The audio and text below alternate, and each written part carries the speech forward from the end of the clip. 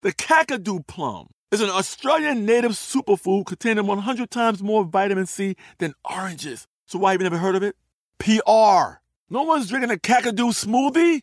I'm JB Smoove, and that was a full episode of my new podcast, Straightforward, inspired by guaranteed straightforward pricing from AT&T Fiber. Get what you want without the complicated. AT&T Fiber, live like a gigillionaire. Available wherever you get your podcasts. Limited availability in select areas. Visit AT&T.com/hypergig for details.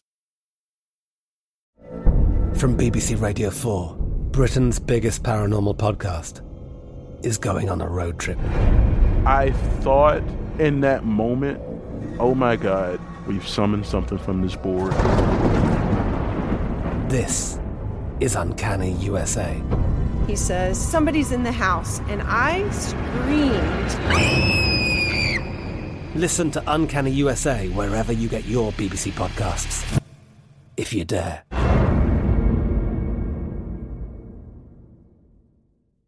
This episode is brought to you by Navy Federal Credit Union. At Navy Federal, it's been the mission to help the military community for over 90 years. And not just help them, but do everything to make sure they not only grow, but flourish. That's why Navy Federal Credit Union has all kinds of great savings and investment options like share certificates with sky-high rates. So don't hesitate. Start growing your finances today with a variety of savings and investment options. Navy Federal Credit Union. Our members are the mission. Savings products insured by NCUA. Investment products are not insured, not obligations of Navy Federal and may lose value.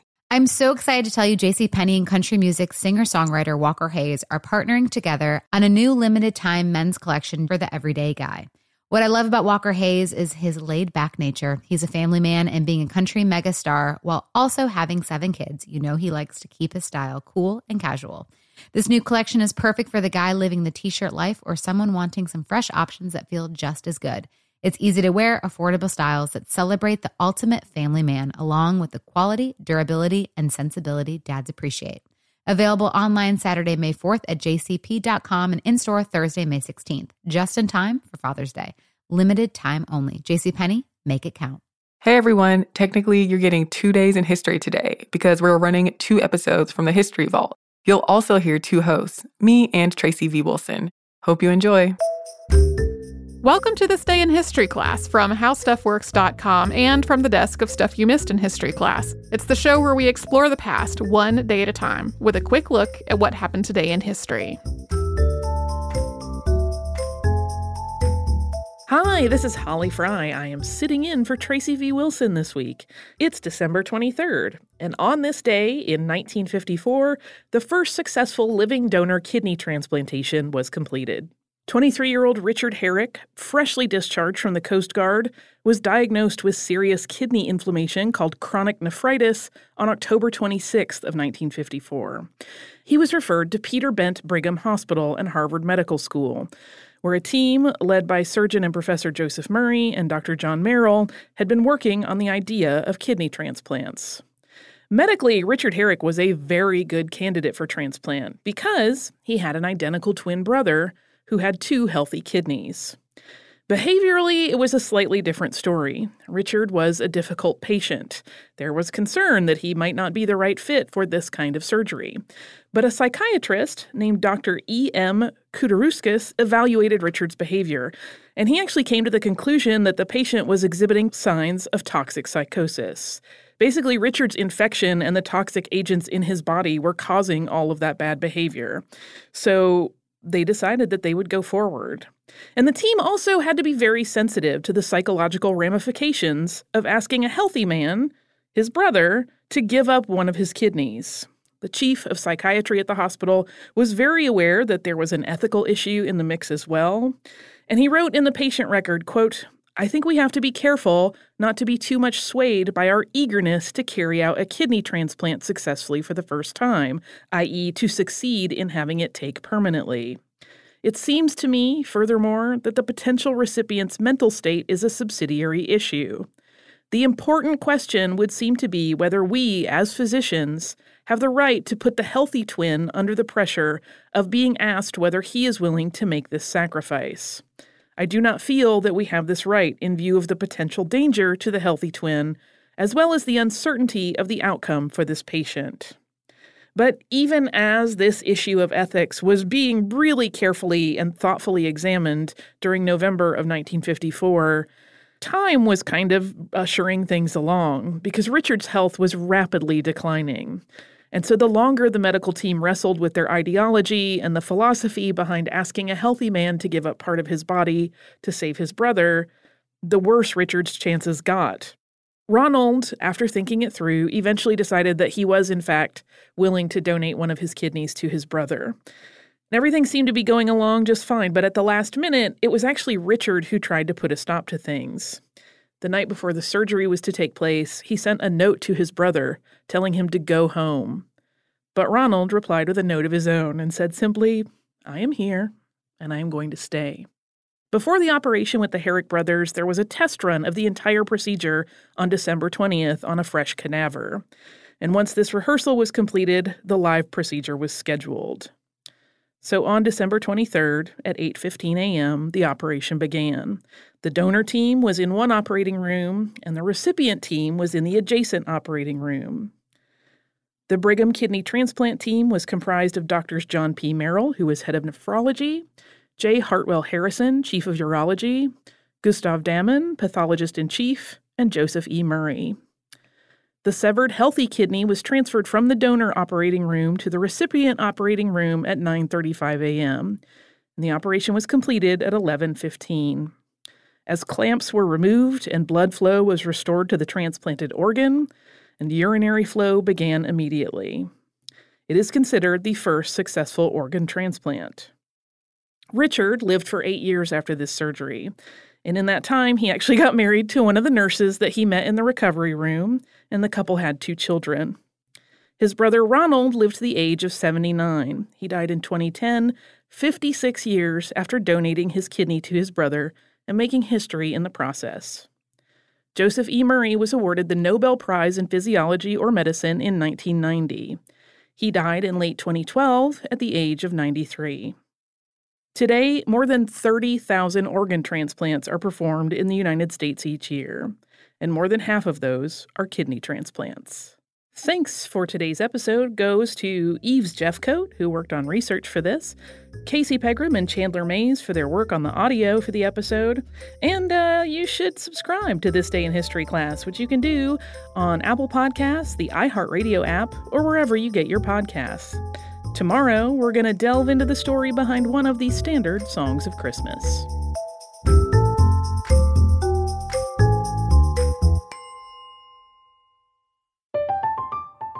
I'm Katya Adler, host of The Global Story. Over the last 25 years, I've covered conflicts in the Middle East, political and economic crises in Europe, drug cartels in Mexico. Now I'm covering the stories behind the news all over the world in conversation with those who break it. Join me Monday to Friday to find out what's happening, why, and what it all means. Follow The Global Story from the BBC wherever you listen to podcasts. Today I'm going to give you some straightforward advice on how to deal with naughty kids. How about instead of timeouts, time-ins? Time for you to start paying some bills. I'm JB Smoove, and that was a full episode of my new podcast, Straightforward, inspired by guaranteed straightforward pricing from AT&T Fiber. Get what you want without the complicated. AT&T Fiber, live like a gigillionaire. Available wherever you get your podcast. Limited availability in select areas. Visit AT&T.com/hypergig for details. We are the voice of NASCAR. The green flag is in the air, and we are underway. The Great American Race. The Motor Racing Network. NASCAR Cup, Xfinity, and Craftsman Truck Series Racing live on your hometown radio station and MRN or NASCAR.com. Martinsville, Talladega, the Chicago Street Course. We have the side-by-side action and last lap passes for the win. Photo finishes. Ryan Blaney will win. The voice of NASCAR, the Motor Racing Network. The best conversations I have with my colleagues are the ones that happen when no one is looking, when we're not 100% sure yet what to write. Hopefully, having conversations like this can help you figure out your own point of view. That's kind of our job as Washington Post opinions columnists. I'm Charles Lane, Deputy Opinion Editor. And I'm Amanda Ripley, a contributing columnist. We're going to bring you into these conversations on a new podcast called Impromptu. Follow Impromptu now, wherever you listen. Hey y'all, I'm Eves, and welcome to This Day in History class, where we uncover a new layer of history every day.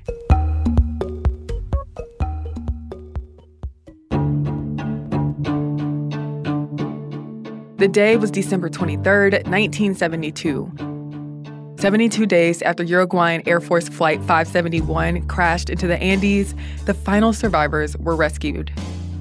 On October 12, 1972, a twin turboprop Fairchild FH-227 left Carrasco International Airport in Montevideo and was headed to Santiago. There were 40 passengers and 5 crew members on the flight, which was carrying a Uruguayan rugby team that was set to play a match in the Chilean capital.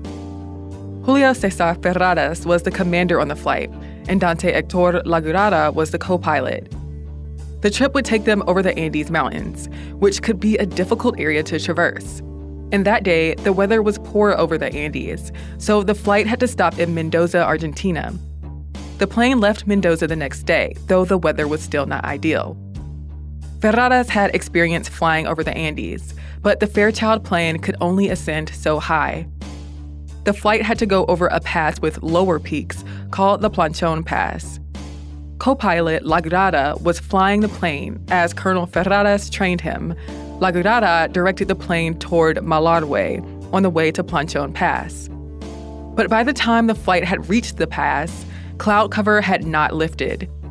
At 3:21 p.m., Lagurada radioed the Santiago airport and told them he was flying over Planchon and would be at the Chilean town Curicó soon.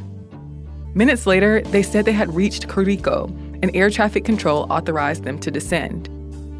The plane descended, but as it went into the clouds, it started shaking and soon hit a strong downward air current.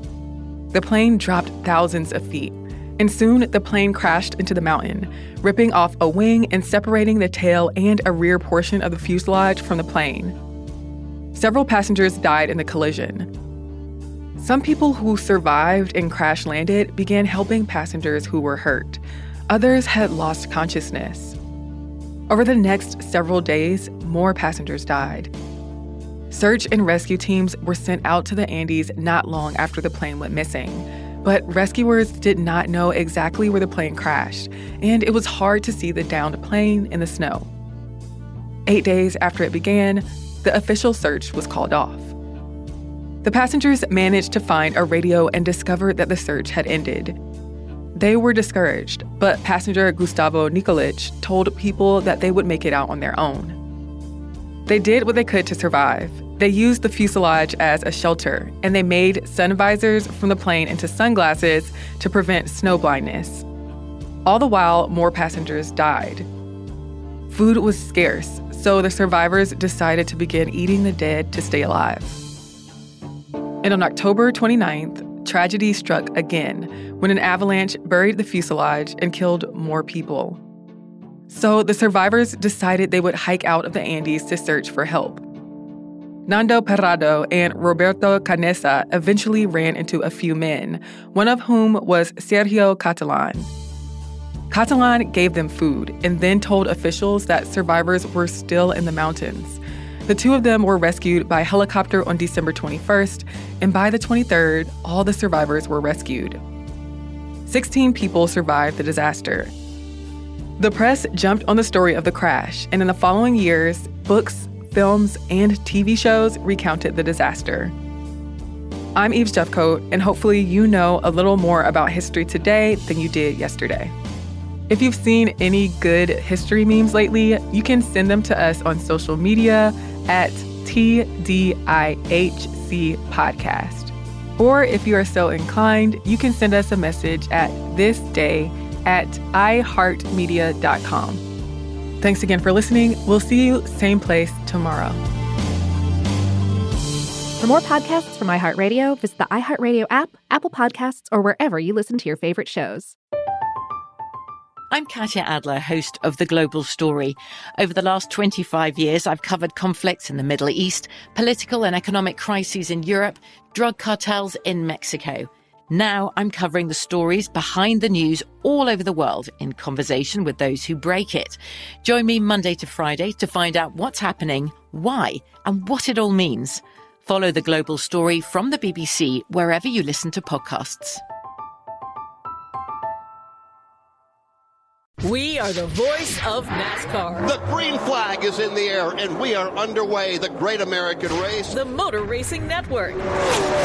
NASCAR Cup, Xfinity, and Craftsman Truck Series Racing live on your hometown radio station and MRN or NASCAR.com. Martinsville, Talladega, the Chicago Street Course. We have the side-by-side action and last lap passes for the win. Photo finishes. Ryan Blaney will win. The voice of NASCAR, the Motor Racing Network. Xumo Play is your destination for endless entertainment. With a diverse lineup of 350 plus live channels, movies, and full TV series, you'll easily find something to watch right away. And the best part? It's all free. Love music? Get lost in the 90s with iHeart 90s, dance away with hip-hop beats, and more on the iHeartRadio music channels. No logins, no signups, no accounts, no hassle. So what are you waiting for? Start streaming at play.xumo.com or download from the app and Google Play stores today. All you can stream with Xumo Play. Xfinity has free premium networks for everyone this month, no matter what kind of entertainment you love. Addicted to true crime? Catch killer cases and more spine-tingling shows on A&E Crime Central. Crave adventure? Explore Asian action movies on Hi-Ya. Searching for something extreme? Check out skating, snowboarding, and more on Fuel TV Plus, the global home of action sports. And find crowd-pleasing bops on iHeartRadio's Hit Nation playlist. There's new free shows and movies to love every week. Say free this week in your Xfinity voice remote.